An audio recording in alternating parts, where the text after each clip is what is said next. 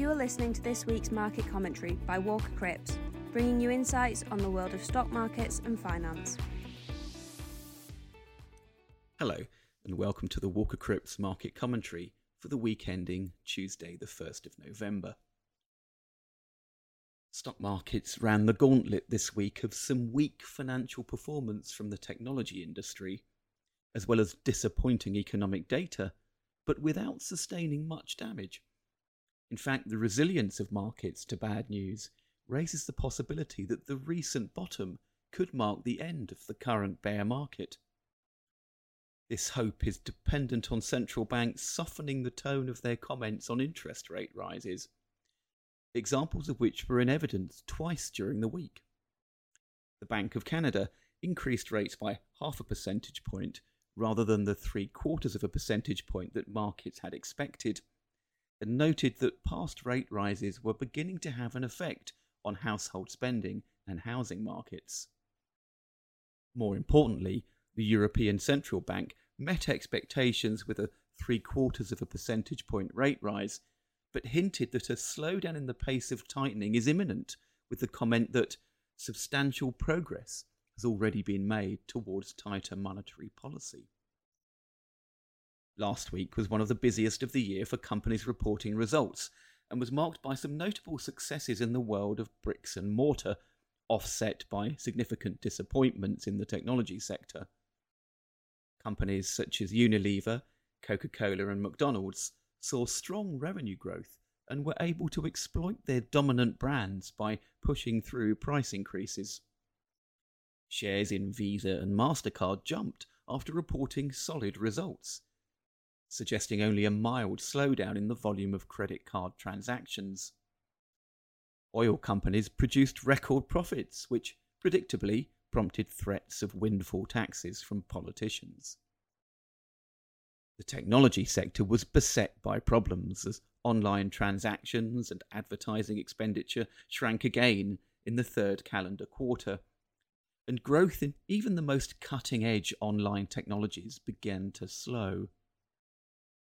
Amazon reported a slowdown in online expenditure and shocked markets by projecting revenues for the current quarter that would represent the slowest growth rate in the company's history during the important holiday season. Crucially for investor sentiment, however, Apple, the world's most valuable company, pleased investors when it reported revenues and profits that beat expectations.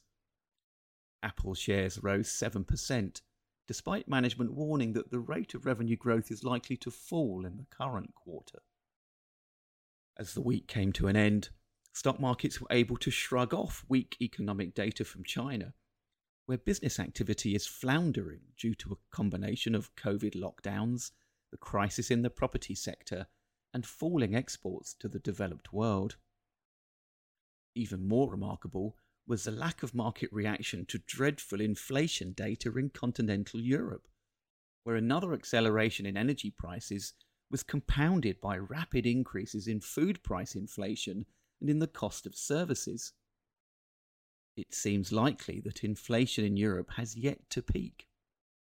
With problems mounting in the supply of agricultural commodities, mainly due to the war in Ukraine, food price inflation could become a real issue for investors hoping that central banks can pivot towards less aggressive rises in interest rates. And that's it for the market news this week. Now we'll move on to the stock focus section.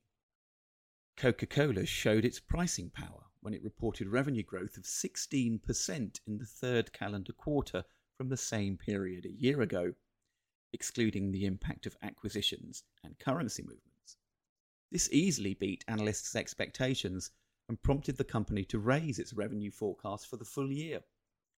Coca-Cola shares are now up for the year to date.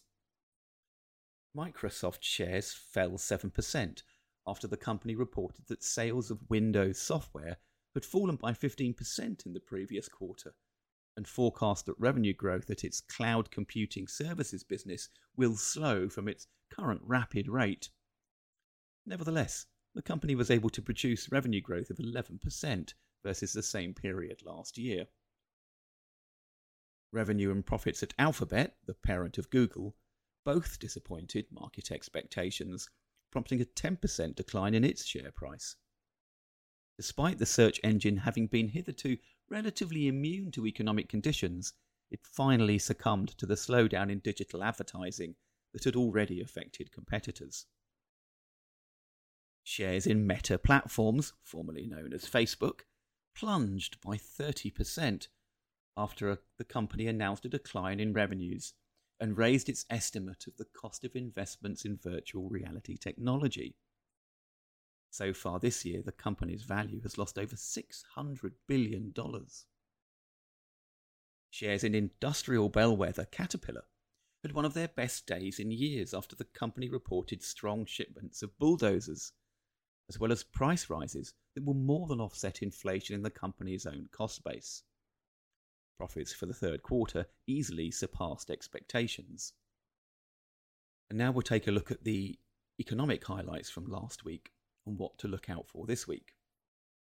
The US economy comfortably outstripped expectations with a 2.6% increase in GDP for the third calendar quarter. However, the driving force was a huge swing in net foreign trade, while domestic demand rose by only 0.5%. Still, the economy seems likely to avoid recession, at least in the current year. Inflation in the Eurozone rose to 10.7% in October, from 9.9% in September, well above expectations for a rise only to 10.2%. Energy inflation remained elevated in October at 41.9%, while inflation in food, alcohol and tobacco jumped to 13.1% from 11.8% last month. The hope is that November's inflation data will have softened ahead of the European Central Bank's next meeting in December. The US Federal Reserve is expected to raise rates by 0.75 percentage point, and Chair Powell is likely to repeat that the pace of hikes will slow only once the Fed is confident that the rate of inflation has turned downwards. The highly scrutinised monthly US employment data is expected to show that 190,000 jobs were created in October. Markets, however, would cheer a weaker outcome as evidence that interest rate rises are weakening the demand for labour.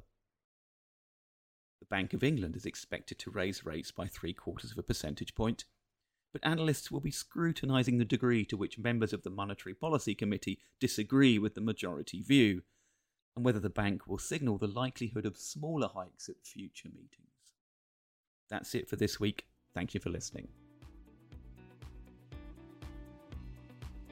This was Walker Cripps Market Commentary. If you'd like to hear more, please visit our website at www.walkercripps.co.uk. To keep up with our latest news and content, you can follow us on Twitter and LinkedIn at Walker Cripps. Until next week, thanks for listening. This podcast is intended to be Walker Cripps Investment Management's own commentary on markets. It is not investment research and should not be construed as an offer or solicitation to buy, sell, or trade in any of the investments, sectors, or asset classes mentioned. The value of any investment and the income arising from it is not guaranteed and can fall as well as rise, so that you may not get back the amount you originally invested. Past performance is not a reliable indicator of future results. Movements in exchange rates can have an adverse effect on the value, price, or income of any non-sterling denominated investment. Nothing in this podcast constitutes advice to undertake a transaction, and if you require professional advice, you should contact your financial advisor or your usual contact at Walker Cripps. Walker Cripps Investment Management Limited is authorised and regulated by the Financial Conduct Authority and is a member of the London Stock Exchange.